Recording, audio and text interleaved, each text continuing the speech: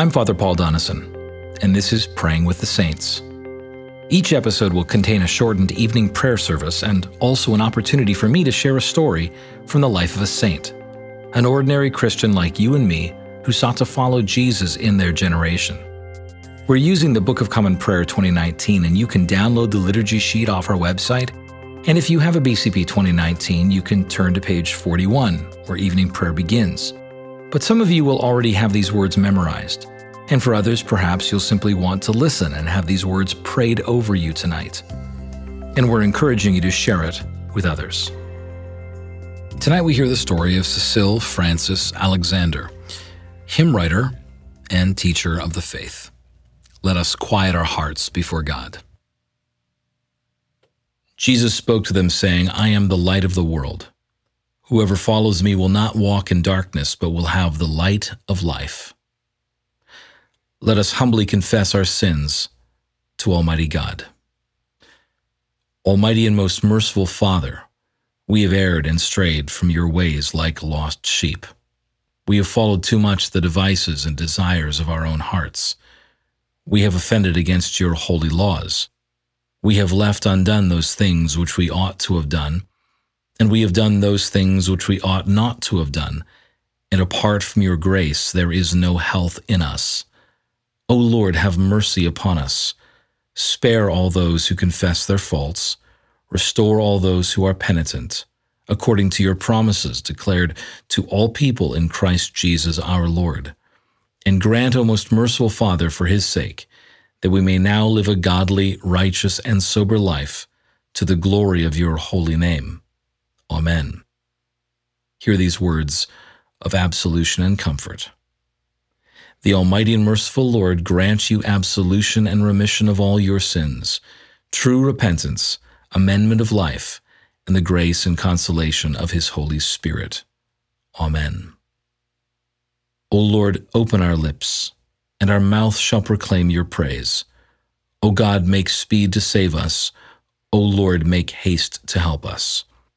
Glory be to the Father, and to the Son, and to the Holy Spirit, as it was in the beginning, is now, and ever shall be, world without end. Amen. Praise the Lord's name be praised.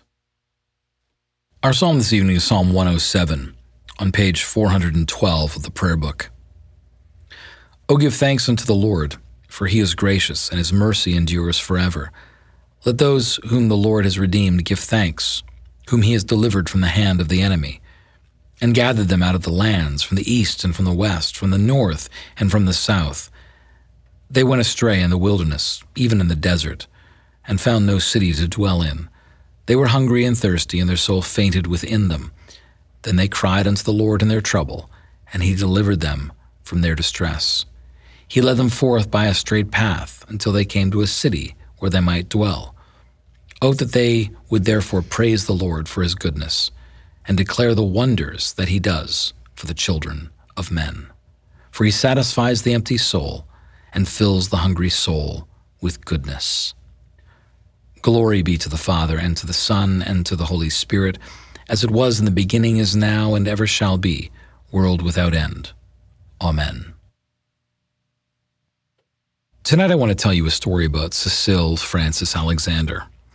She was born in 1818 in Dublin to Major John Humphreys and his wife Elizabeth, and early on, Cecile showed a love of poetry and verse.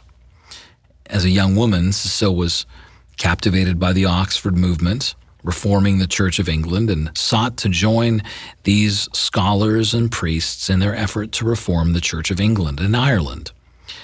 In 1850, she married a man named William Alexander, who was an Anglican priest and poet who served for many parishes and then became the Bishop of Derry and Raphoe in 1867 and the Archbishop of Armagh and Primate of all Ireland in 1896. As a clergy spouse, as a woman of faith, as a teacher of her own children and the children around her, Cecile wrote nearly 400 hymns and poems, many which we still know today. For example, All Things Bright and Beautiful, and once in royal David City. See, along with the work of the Reverend John Mason Neale, Cecile's hymnody helped spread the theology and practice of the Oxford movement throughout the Anglican world. She was a mother and a teacher to her own children, and her first and most famous book of poetry, called Verses for Seasons, was an adaptation of John Keeble's Christian Year, but written for children. Cecile also composed many catechetical hymns designed to teach children about the Apostles' Creed and baptism, the Lord's Supper, the Ten Commandments, and how to pray. But she was also known for her work with the poor.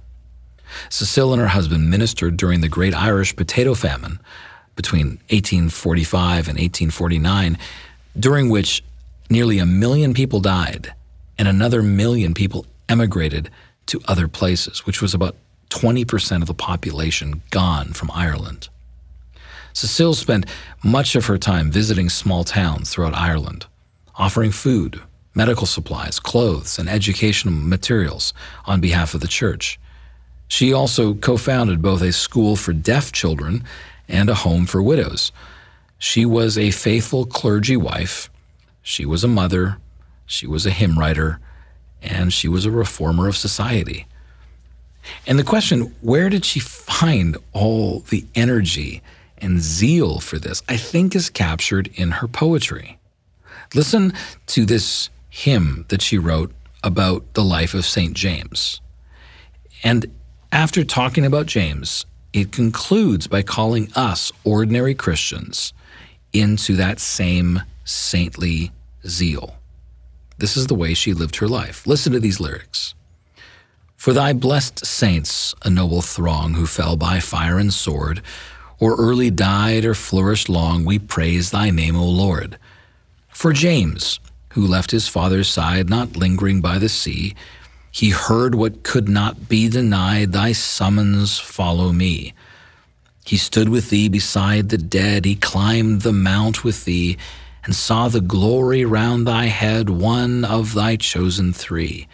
He knelt beneath the olive shade, he drank thy cup of pain, and slain by Herod's flashing blade, he saw thy face again. Lord, may we learn to drink thy cup, and meek and firm be found, when thou shalt come to take us up, where thine elect are crowned. This is the story of Cecile Frances Alexander, the story of an ordinary saint who got empowered to impact her generation with the gospel. May her story inspire you and remind you that God is still in the business of empowering ordinary saints today. Let us confess we believe in the words of the Apostles' Creed. I believe in God, the Father Almighty, creator of heaven and earth.